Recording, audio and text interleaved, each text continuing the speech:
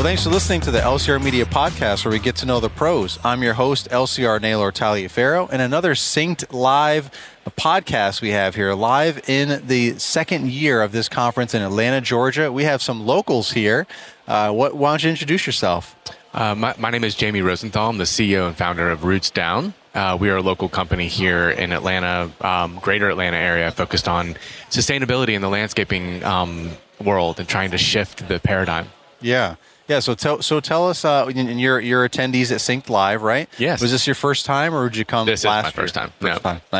Nice. And so what did you think of the opening panel, and a lot of interesting perspectives, and a private island being designed? Like, that's some epic stuff, right? Yeah, pretty large, pretty big project. Yeah. I don't know how you can do that sustainably, but it was interesting to see. Yeah, for sure. Sustainability, that is a good word. That's becoming a buzzword so far this morning. I've heard a couple other people mention that. So tell us a little bit about yourself and what you do and how you got there.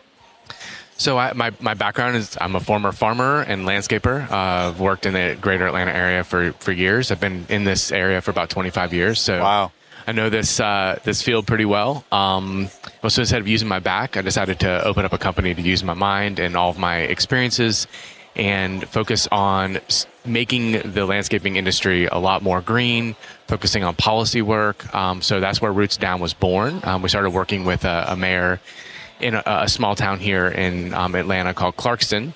And we started working on some policies, and we started working on educating the public works team, and realized that there's a lot of sustainability, there's a lot of like upward mobility and things that we could be working on in the labor force. And because of what they're doing right now is mowing and blowing, and they're spending hundreds of thousands of dollars a year, even at small city level, to do that. Right. So we focused on changing some of those things. And then this mayor became a commissioner of a larger county, DeKalb County here in Georgia.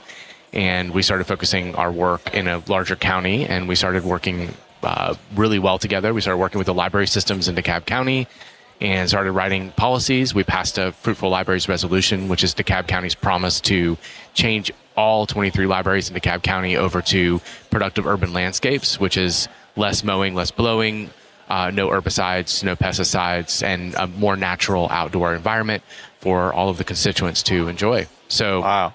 So yeah, that was a really big win. And we focus on continuing education. So we do, our main product is certifications and continuing education for the landscaping industry and all of the verticals that touch that industry, because developers, HOAs, and property managers is some of our bigger clients that we want to work with. Yeah. And what does that look like when they contact you? What is it? What is the process, and what is it that they're learning specifically? Yeah, so we use the foundation and tools that we have through county and city government. We use that as a our soapbox, if you will, and we do the public education. So we invite a lot of people from all walks, like whether it be new developers, people new to the industry. We invite them in, and we teach them and educate them, and then we teach them about our product, which is a certification pathway. Mm-hmm. So any property that they're working on, or any project that they're working on, can be certified green. So there's a level 1, level 2, level 3 certification. And it's also coincides with the level 1, level 2, level 3 certification pathway for landscapers. So that way they can actually start helping green the industry. Because in sustainability, we want a world that's like all level 3, but we have to get there. We have to start crawling before we walk. Yeah. So we're teaching them to use their tools better, use their gasoline tools better, right, and do things like that. So yeah. What are some ways that you can you do some of those things better, like gasoline and some of the other things? Yeah, I mean, teaching them best practices. I mean, one of the things we see in the industry is, first and foremost, is they keep their backpack blowers on way too long. They keep them on through the parking lots. They turn them on when they get to the job, and they don't turn them off until they're leaving the job. Yeah. So we teach them, taking the time, turning it off for even 5 minutes makes a huge difference. Not using your backpacks around constituents or around people that are coming into the libraries, like maybe using a portable leaf blower, something a little smaller, maybe doing a little bit of raking. Even 5 minutes turning it off makes a huge difference in the community. So also teaching them best practices around using their other gasoline equipment, like the weed eaters. And a lot of them don't know, just hitting a tree and nicking a tree could shorten the life of a tree by 25%. Wow. So teaching them that, and teaching them best practices around just using all of their equipment. Yeah. I mean, like, just another example, and it seems like a little thing, but it adds up with the backpack blowers. I noticed that my guys go through the gas on the backpack blower. They have to fill up faster than I do. And it's because they're just holding the trigger down, just gunning it the whole time. Yep.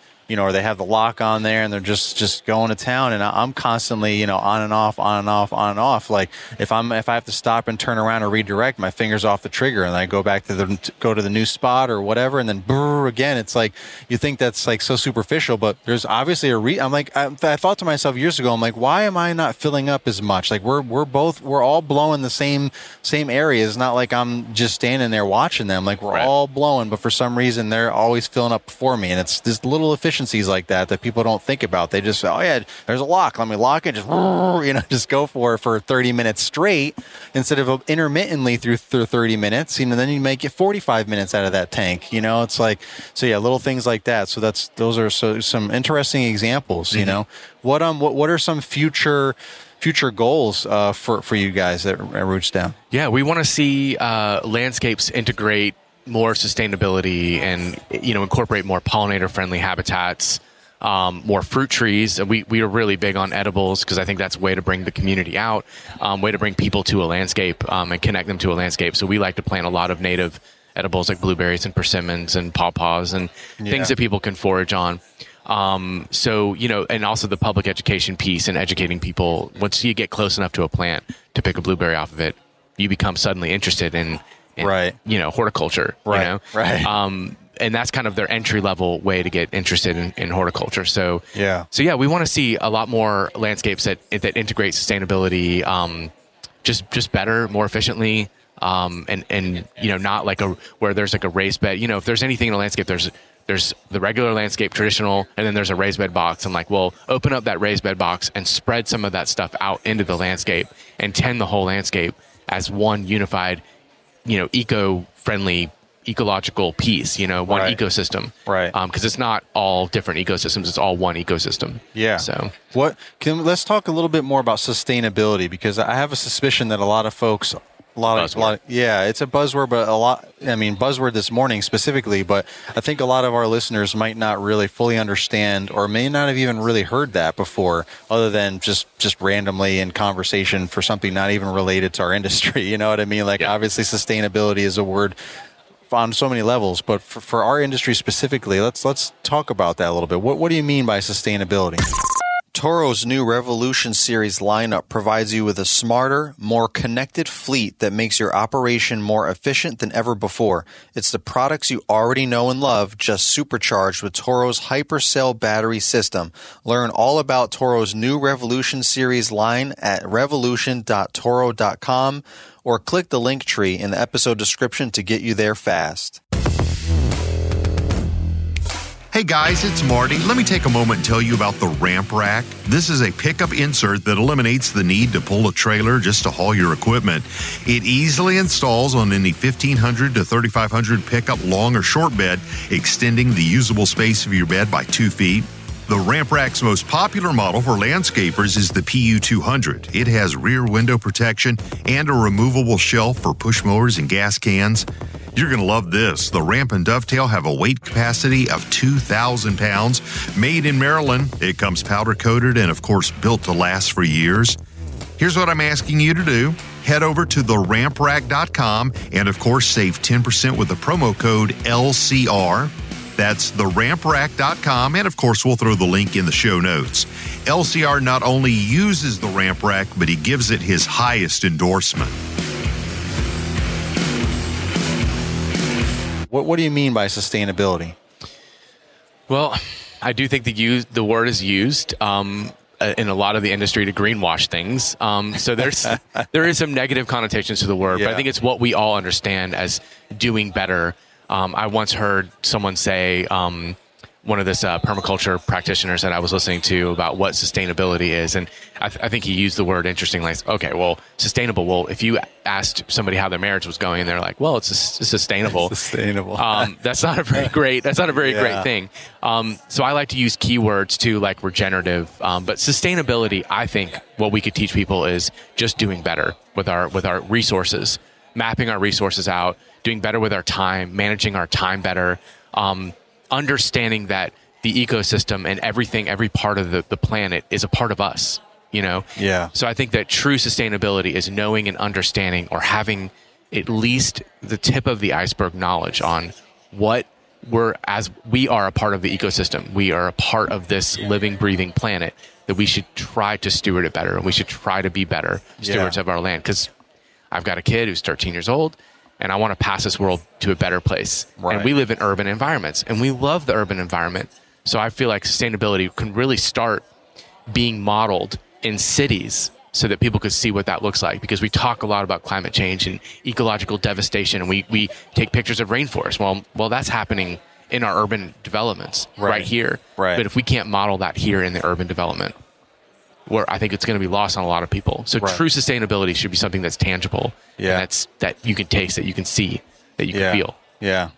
So we have like three main categories of folks that listen to our podcast. You know, we've got lawn maintenance, we've got landscapers, and then we've got design build, which involves a lot of construction, excavating, a lot of digging in the dirt and disturbing the earth and things like that. So that's probably like the highest level. But then you got the maintenance guys who might not think, you know, sustainability is really a thing. But, you know, I think we all three of those categories, I think, should and do play a part in that, right? I mean, if we don't, there's not going to be anything to maintain if we don't, you know, get better at sustainability. So, how do you feel about those? What do you think those three categories, starting with lawn maintenance, can actually help and contribute to sustainability? Well, that's a good question. So we did. I asked good ones. We did. It was a really good one, because maintenance. It all falls into maintenance, because a lot of the design build companies out there now, they're trying to do better. So their intention is to build a really great, beautiful landscape. Yeah. But the people that steward it long term, in perpetuity, don't have that knowledge. So we did a case study at one of the libraries that was all native habitat right in Toco Hills. One of the libraries that we're working with, it was planted beautifully. So we took a picture of it now, 3 years later, after poor maintenance was done, and it. Like all of the beautiful grasses, the native grasses that were planted, and all the native understory, and all that's left is the trees, and then everything's being mowed in spaces. So it's really heartbreaking. And I showed it to the designer who designed it, right? And she was like, "Wow, this is sad." I didn't know that she was actually on our board, and I didn't know that she designed it. She's like, "I designed that library."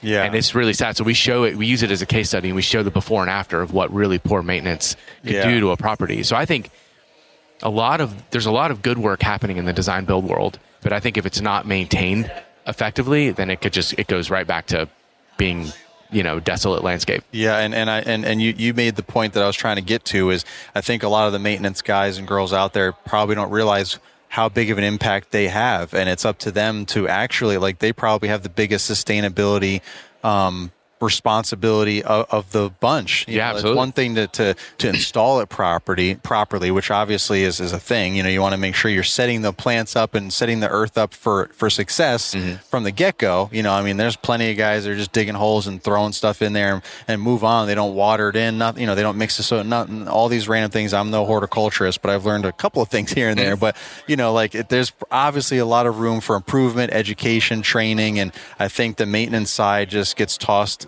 kind of to the side of like, oh, it's just maintenance. You're just cutting grass. You're just doing this. Like, you know, you're just weed whack that, and you just plow through, you know, a whole bunch of plants and perennials and all that, and you're just like, what just happened? You know, oh, I didn't know. It just looked like whatever. You know, like there's a lot of education missing there, and there's a lot of layers and levels to that. But how do you think there are some ways that we can improve that? I think it's through a certification pathway. That's why we created a product at Roots Down that fits that missing middle, because I think there's a lot of sustainability happening in the design build, but there's not a lot of sustainability and ecological restoration happening in the maintenance world. So I think, like, you know, if you're a maintenance guy or girl and you want to do better, then look for some certifications, look to re-educate yourself and know how to best do some of the maintenance that you're doing. And there's always room. I've been a teacher for years, for almost 2 decades, and there's always room for improvement. Absolutely. No matter what you're doing in life. If we're not learning, we're not growing. Exactly. Yeah. Exactly. Unintended, probably. Right. But yeah, so I think it's important for us to say, okay, like, we're not done learning. We're not done learning here. How can I make this better?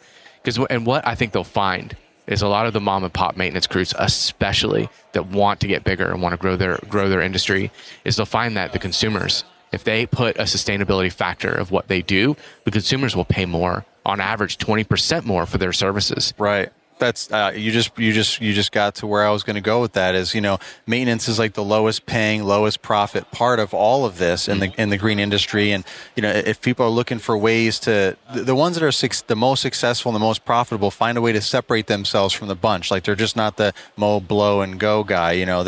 They're the sustainability guy, or they're the one-stop shop guy. Like, hey, we don't do this, but we know a reputable company that can do this, and they're just kind of like almost a general contractor in a way. But on paper they're a maintenance company or whatever. Like, there's all kinds of ways. And if you really want to increase your prices, then this is just one more way. Like, it's such a low barrier of entry. I get it. That's why we kind of have a lot of the issues we have in the maintenance field. But if you want to improve that barrier, if you want to create a barrier, create your own certifications. Like, hey, look, we did this, and this, and we can better sustain, properties. Here's some pictures, some examples. Here what we can do for you. Here's what, show the before and afters of what you guys have. Like, here's what a sustainable, property or lawn or landscape looks like. And here's what happens when you don't maintain it. And here, we can make sure that doesn't happen. And those are very creative ways, I think, to obviously not only really be sustainable, but also to try and get those customers, that become those clients that will pay top dollar because they really see the value in just, you're not just a maintenance guy. Look at, I don't want to bring Amazon into this, but look at Whole Foods. People shop at Whole Foods because they care about their body. Right. They care about what they put into their body. Organics. When I was a farmer, started being a farmer almost 20 years ago, was not much of a thing. And now it's on every label. Everyone cares about what they're putting in their body. Yeah. And I think that the industry for landscaping hasn't quite gotten there. The clients are there.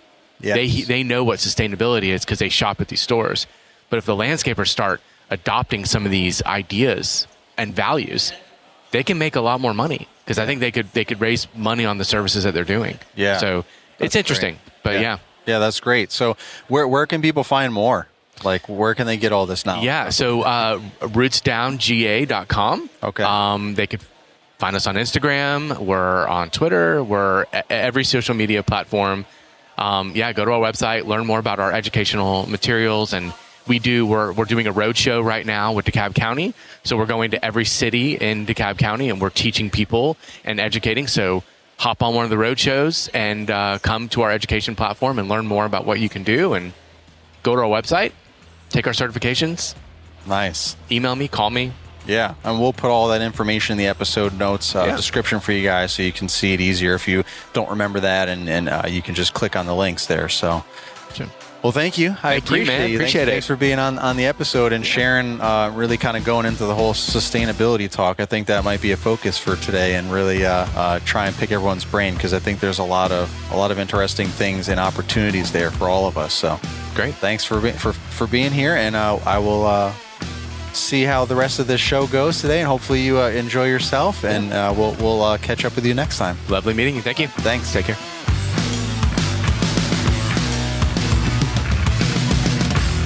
This has been an LCR Media and Mr. Producer production.